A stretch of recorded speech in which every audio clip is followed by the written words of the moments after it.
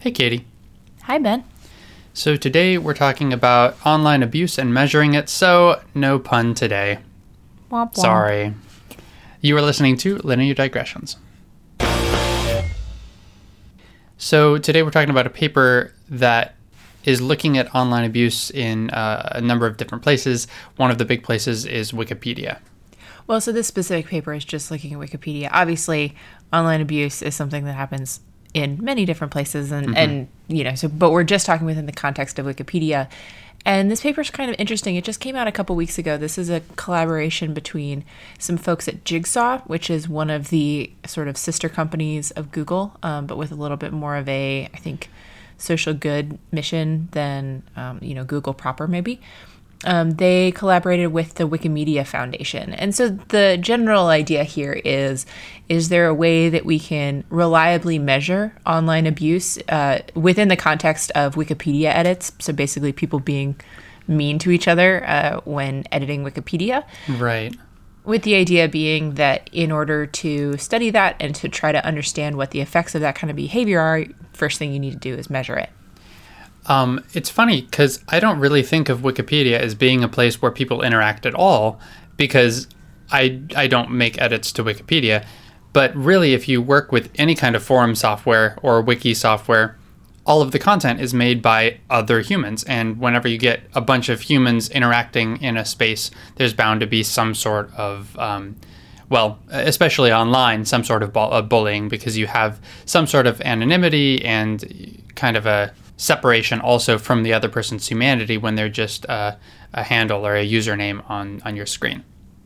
Well, that is actually an interesting point, as raising the idea of anonymity, because within the context of Wikipedia and a lot of other forums as well, there's the idea that you can have a profile that's tied to like a registered profile so that people know who you are. Maybe it's even tied to your sort of like real identity. You can imagine something like Facebook, where they strongly encourage users to have profiles that are like traceable back to them in real life, so to speak. And then there's also, on the other extreme, there's completely anonymous forums. And so one of the questions that they were trying to answer was the understanding of, does it actually make a difference if you're anonymous? Are people more abusive? The idea being that they're hiding behind this kind of screen of anonymity and they feel like they can get away with saying more stuff. Mm-hmm. Because that makes sense to me, at least as a story. Whether it's actually supported by data is maybe a different question. And so we'll just start to jump into some of these conclusions because I think they're kind of interesting. And then maybe we can circle back to the methodology in a second. But since we're on this discussion of anonymity, it turns out that it does make a difference, at least in the study that they looked at here. Of the comments that the researchers were looking at, if a comment was associated with an anonymous account, then there was about a 3% prevalence of attacks. But across the corpus as a whole, the prevalence of attacks was about 0.8%, and for registered users, it was 0.5%. So the first the first thing to point out here is, number one, the rate of abuse in absolute numbers is quite low, under 5%, even within, we would think, kind of one of the more prone groups for potentially being like kind of abusive, namely anonymous users. Like 3% is still just not that much. Mm-hmm. And across the population as a whole, it's still under 1%. So there's not a whole lot of these, but you can imagine that depending on exactly how they're distributed, that perhaps they can still have a pretty big effect that we might want to study. Mm-hmm. Yeah, also because a lot of abusive comments are high impact comments, whereas non-abusive comments might not be as high impact if you're hurting someone's feelings or if you're insulting someone or any of that. So even if the amount of abuse is low, the impact of the abuse is higher than, the percentage might indicate. Well, sure. And I think that's part of the reason for writing this paper in the first place is, again, how can we study this? And one of the specific things that they mentioned as a topic for further discussion is trying to understand the impact that abuse might have on people who are on the receiving end of it. So if somebody says something that's really rude to you on Wikipedia, maybe that makes you less likely to contribute in the future. But what we should probably do at this point is circle back a little bit and talk about the methodology here, because the individual conclusions themselves in this paper, they're interesting, but I think one of the significant contributions of this paper is just figuring out how you can come up with a way of measuring abuse on Wikipedia. Right. The way these researchers do it is kind of a smart combination of some crowdsourced comments and then like a machine learning classifier that they build with those the crowdsourced labels.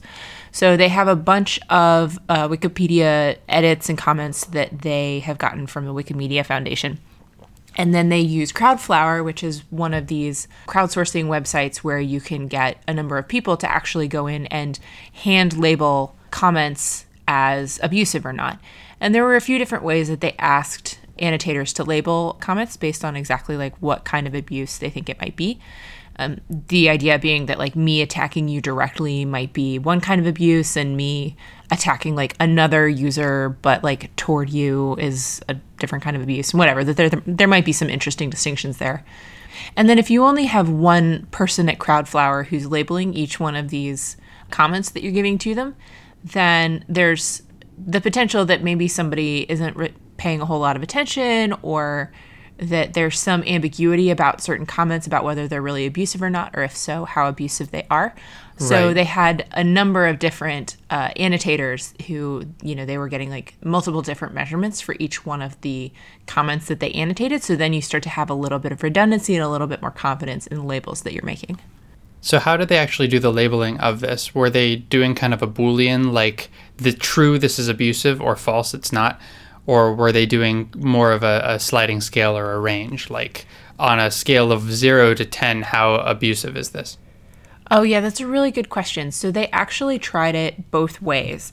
And here's why I think this is kind of cool, is that then you can take both types of data. So I think what they actually did was they asked the people on Crowdflower to do from 0 to 10, and then it's really easy to just put a threshold at, let's say, 5, and say if it's above 5, then, that's a 1, and if it's below 5, that's a 0. But you make a good point that an abusive comment that's a 6 is probably qualitatively different than an abusive comment that's a 9 or a 10.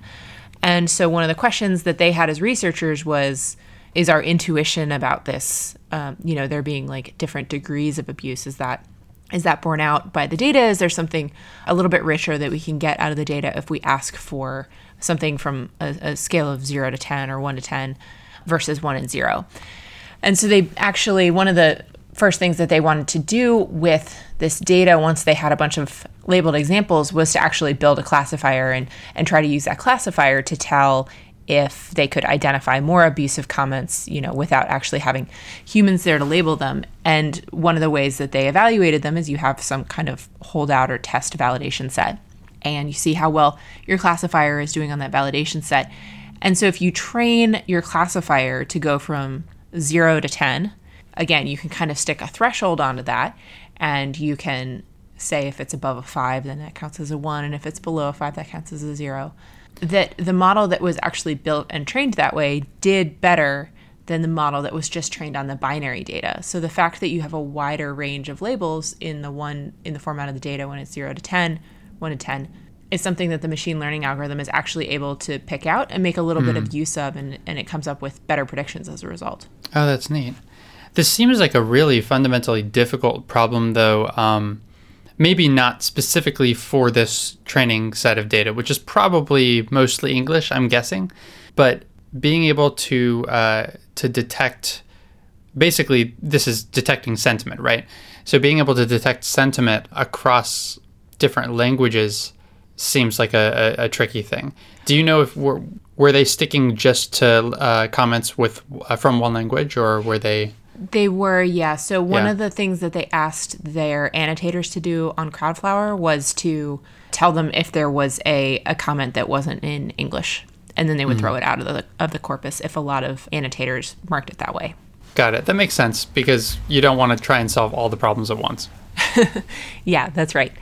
So you collect all of these comments, you collect a set of labels for those comments, you use that to train a model, and then you can take the model and assess, any biases it might have, figure out how good your model is, and then when you use that model to make predictions about new cases, then you have some idea about how those predictions might tell you something about what's actually going on in the real world. And so then you can take those predictions about what's going on in the real world and you can learn something. And so that's sort of the back half of this paper, which I think is kind of fun. Like, they're just starting to do some of these studies here. So these were some of the most basic questions that you might think of asking. So one of the things that they looked at is Wikipedia has a blocking mechanisms. So there's like moderators who can actually block users who are being abusive. So one of the questions is, what's sort of how tightly interrelated are the actual abusive comments and the people who get reported or blocked? Does it look like the reporting and the blocking is being effective, let's say, in like trying to take care of abuses going on the site? And it looks like, there definitely is evidence that people who are getting blocked very often for abusive comments are making abusive comments. But there's also a pretty clear evidence that there's a lot of people who are saying things who are abusive who aren't getting blocked. So it does motivate some additional research that you would probably want to do to try to have better mechanisms for catching that, because the human intervention is clearly not completely taking care of the problem. Another thing they look at is the distribution, and I thought this was one of the more interesting things, the distribution of abuse as it comes from certain users. So the question here is, do you have like a few power abusers who are responsible for, a vast amount of the bad behavior? Is it relatively evenly spread amongst maybe a core group of people that might be like fairly large, but compared to the entire set of editors is still relatively small? Is it spread evenly throughout the population? The conclusion that they were able to arrive at tentatively is that according to a metric they calculate, it's called the editor toxicity level. So this is basically a way of calibrating or measuring how toxic an individual user seems to be in terms of them being really mean to other users. Using that as a metric, they found that 34 users, so these are 34 people, have a toxicity level of more than 20. So this is a comparatively very, very high toxicity level, very small number of people. And taken together, they're responsible for almost 9% of the attacks, which isn't, 9% might not sound like a huge fraction, but when you think of how many people are contributing to Wikipedia, which is like hundreds of thousands, the fact that 34% of the... gosh, I keep saying 34% because 34 seems like such 34 people. 34 people. 34 people are responsible for 9% of the attacks on the entire website. That's like 1 in 5,000. Oh, doing the...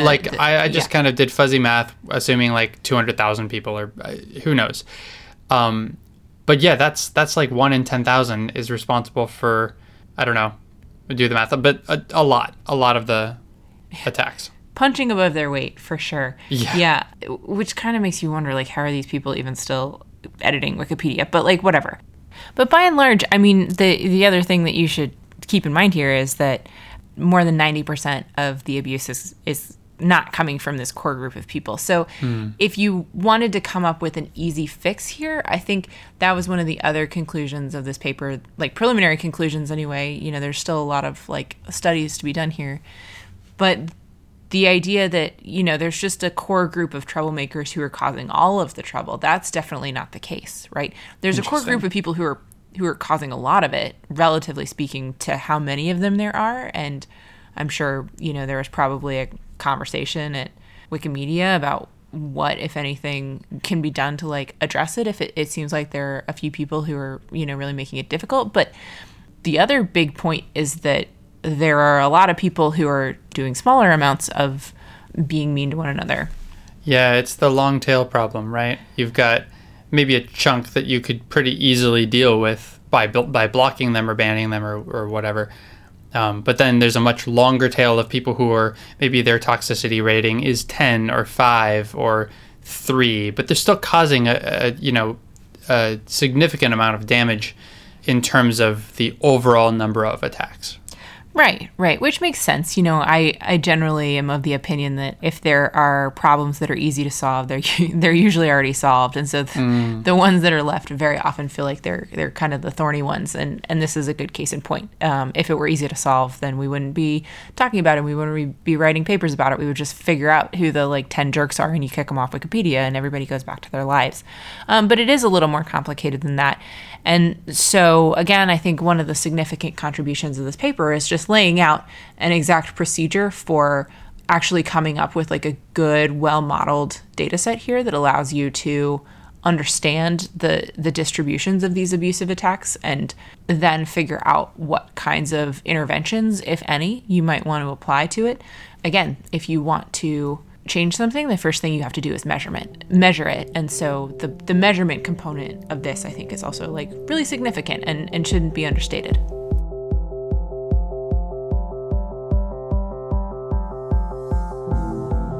Linear Digressions is a Creative Commons endeavor, which means you can share or use it any way you like. Just tell them we said hi. To find out more about this or any other episode of Linear Digressions, go to lineardigressions.com. And if you like this podcast, go ahead and leave us a review on iTunes so other people get to listen to this content too. You can always get in touch with either of us. Our emails are ben@lineardigressions.com and katie@lineardigressions.com in case you have comments or suggestions for future shows. You can tweet us at lindigressions. Thank you for joining us, and we'll see you next time.